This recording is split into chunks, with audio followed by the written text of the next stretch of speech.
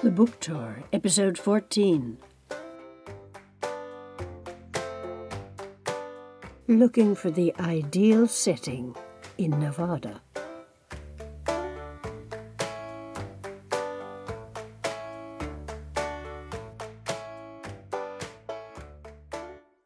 In the bus station cafe, the sign pinned to the wall behind the counter says, "There's always a reason to smile." And an overhead television gives us the latest cheery news. 4 people shot at a post office, a few missing wives, a kidnapping. I remember the soldier back in Livingston, the one who insisted that aggression's not part of the American way of life.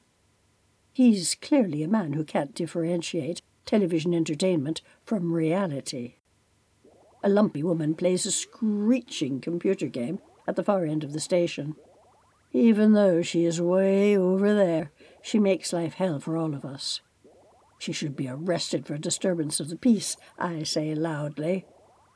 Fellow travellers send me martyred looks of commiseration. But on and on she plays with zombie concentration.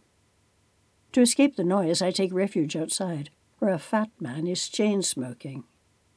"They're going to see their mistake letting that happen in California," he rasps, just as if we've been having a long conversation. "I hope the whole state will drop into the sea. I used to repair washing machines, but the taxes and the paperwork made making a living impossible. Now I won't even go there to visit an old buddy of mine. Last time I went to Bakersfield, I was so disgusted, I turned around and came back.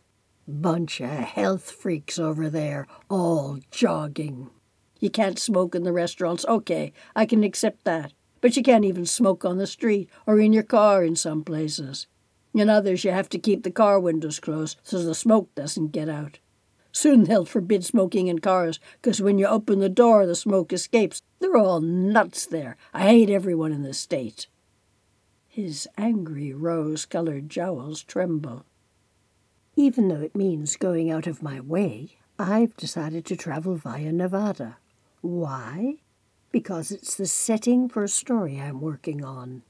I want to find the community that I invented. Outside the bus is a beautiful but desolate countryside.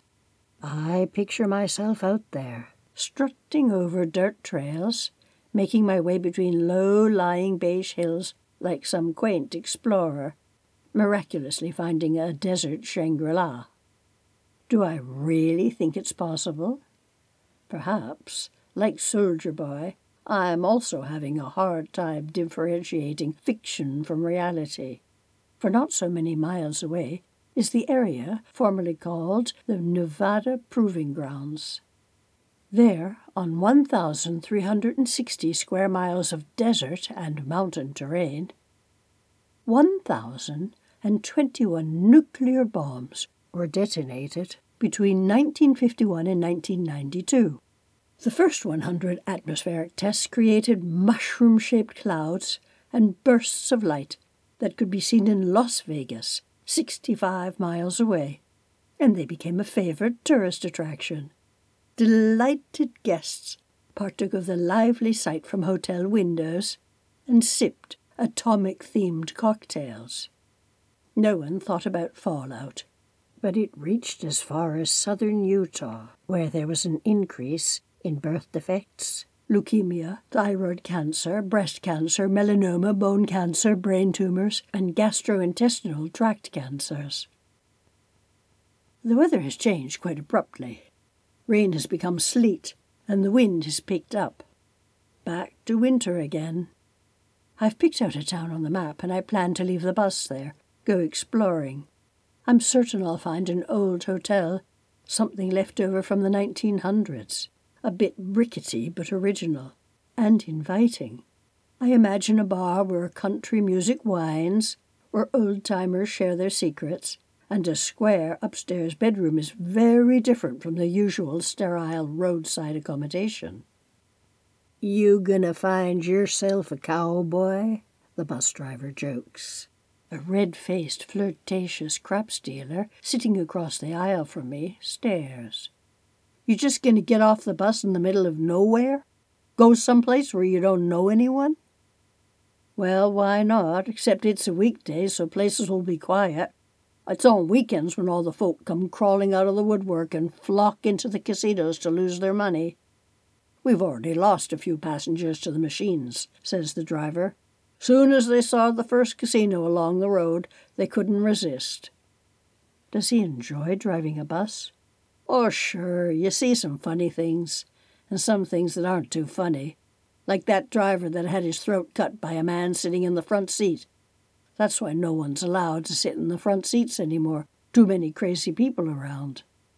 You've been in dangerous situations like that? Me? Nah, I'm the one in charge here.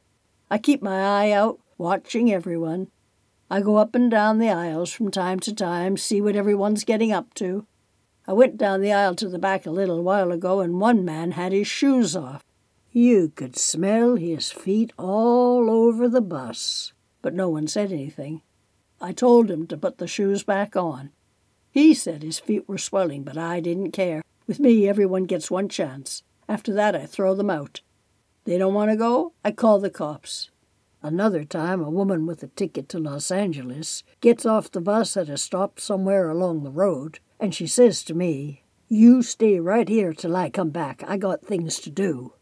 I says to her, "Lady, this is a short stop only. I ain't no taxi. We're leaving here in 5 minutes." But she just stares at me and says, "You don't go nowhere, you hear me?" When she didn't come back, I took her bags off the bus and drove on. The next time I came by there, the ticket agent told me she'd shown up half an hour later with bags full of shopping. When she saw the bus was gone, she began shouting, "Where's he gone? I told him to wait." We're already pulling into town, the place I've been imagining. It's not at all as I pictured it. There's no scrap and trailer desolation. There are no wooden houses. Just streets of ugly modern bungalows, miles of cheap hotels, fast food emporiums, and neon-lit casinos. I grab my backpack, stare at all the unloveliness, and my determination evaporates. I climb back onto the bus. The driver chuckles. "What about that cowboy you're looking for?" Well, maybe he's looking for me, but I'm not looking for him. As usual, as soon as I make the decision, I regret it deeply. Outside the town, the countryside is beckoning again, but it's too late. "Vegas is more fun anyway," says the crap stealer. "Besides, it's getting dark out there. Where are you going to walk at night?" Maybe Vegas is more fun for some, but these flashing lights, funfair facades are not my style. What am I doing here? I'll have to walk miles before I find a cheap motel and quiet. Lurking restlessly on the street outside the bus station are doubtful-looking pseudo-humanoids. But an old toughie at the ticket counter gives me the address of a big hotel just 4 blocks away.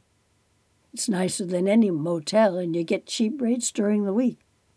And so, like any package tourist, I do end up in an impersonal bedroom on the 11th floor. And like a package tourist, I find myself standing in front of the restaurant buffet, where vast quantities of rubber slices float in a glue sauce, and vegetables look synthetic. The slot machines whir, beep, roar, and burp all around me, and I go to the bar, order a beer. A stocky man who is drinking heavily looks at me. Is it worth making an effort? He decides it is.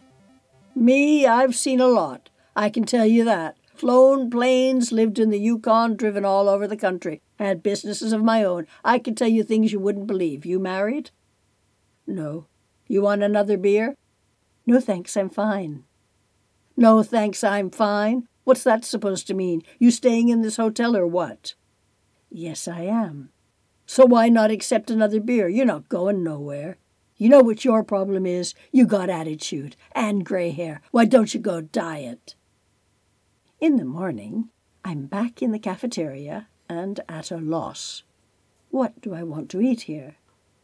The overhead television is spreading the good word. A burnt body found in a shopping cart. 10 dead in a gang shootout. 3 kidnapped children. Betty, the waitress, comes over to me. Yes, that's her real name. She's one of those string-bean tall women with a good collection of wrinkles, a lot of lipstick, eye makeup, a whisky voice, and an easy way of joking with everyone. "Hey, you writing a journal?" She jabs her chin in the direction of my notebook. "Sort of. Well, a girlfriend and me, we decided to write a book about restaurant etiquette, you know? It's so funny what people say to you. One guy asked for these yolkless, cholesterol-free eggs. You know, they only come scrambled. And he said he wanted them over." She bursts into a phlegmy peal of laughter. "Then another guy, he says he wants coffee with cream and sugar, like I'm going to prepare it for him." Again she laughs and waits for my reaction. What sort of reaction? Sympathetic chortles? Or an indignant tut-tut? I do my best while trying to work it all out. In a pawn shop, I look over an old camera, decide to buy it, take photos of those hills I'm heading for when I finally leave this city behind. In comes a desperate-looking woman. She hands over a gold watch. "Just to tide me over a little." "Sure," says the broker, all understanding. But those hills are so far away, and there is the sprawl to negotiate in a rattling bus before I reach them. I'll get there eventually. And finally, here I am, taking a track over a low rise.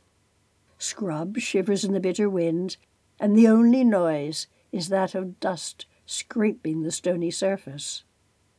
Plastic sacks, tin cans, a smashed barbecue, a television set, torn clothes, wrecked plastic toys, twisted metal decorate the scene.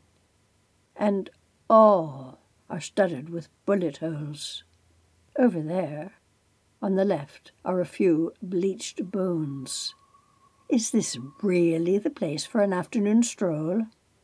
I think of serial killers and casual murderers. No, I have no intention of being tonight's news flash. And admit, finally, that a fictional town is exactly that.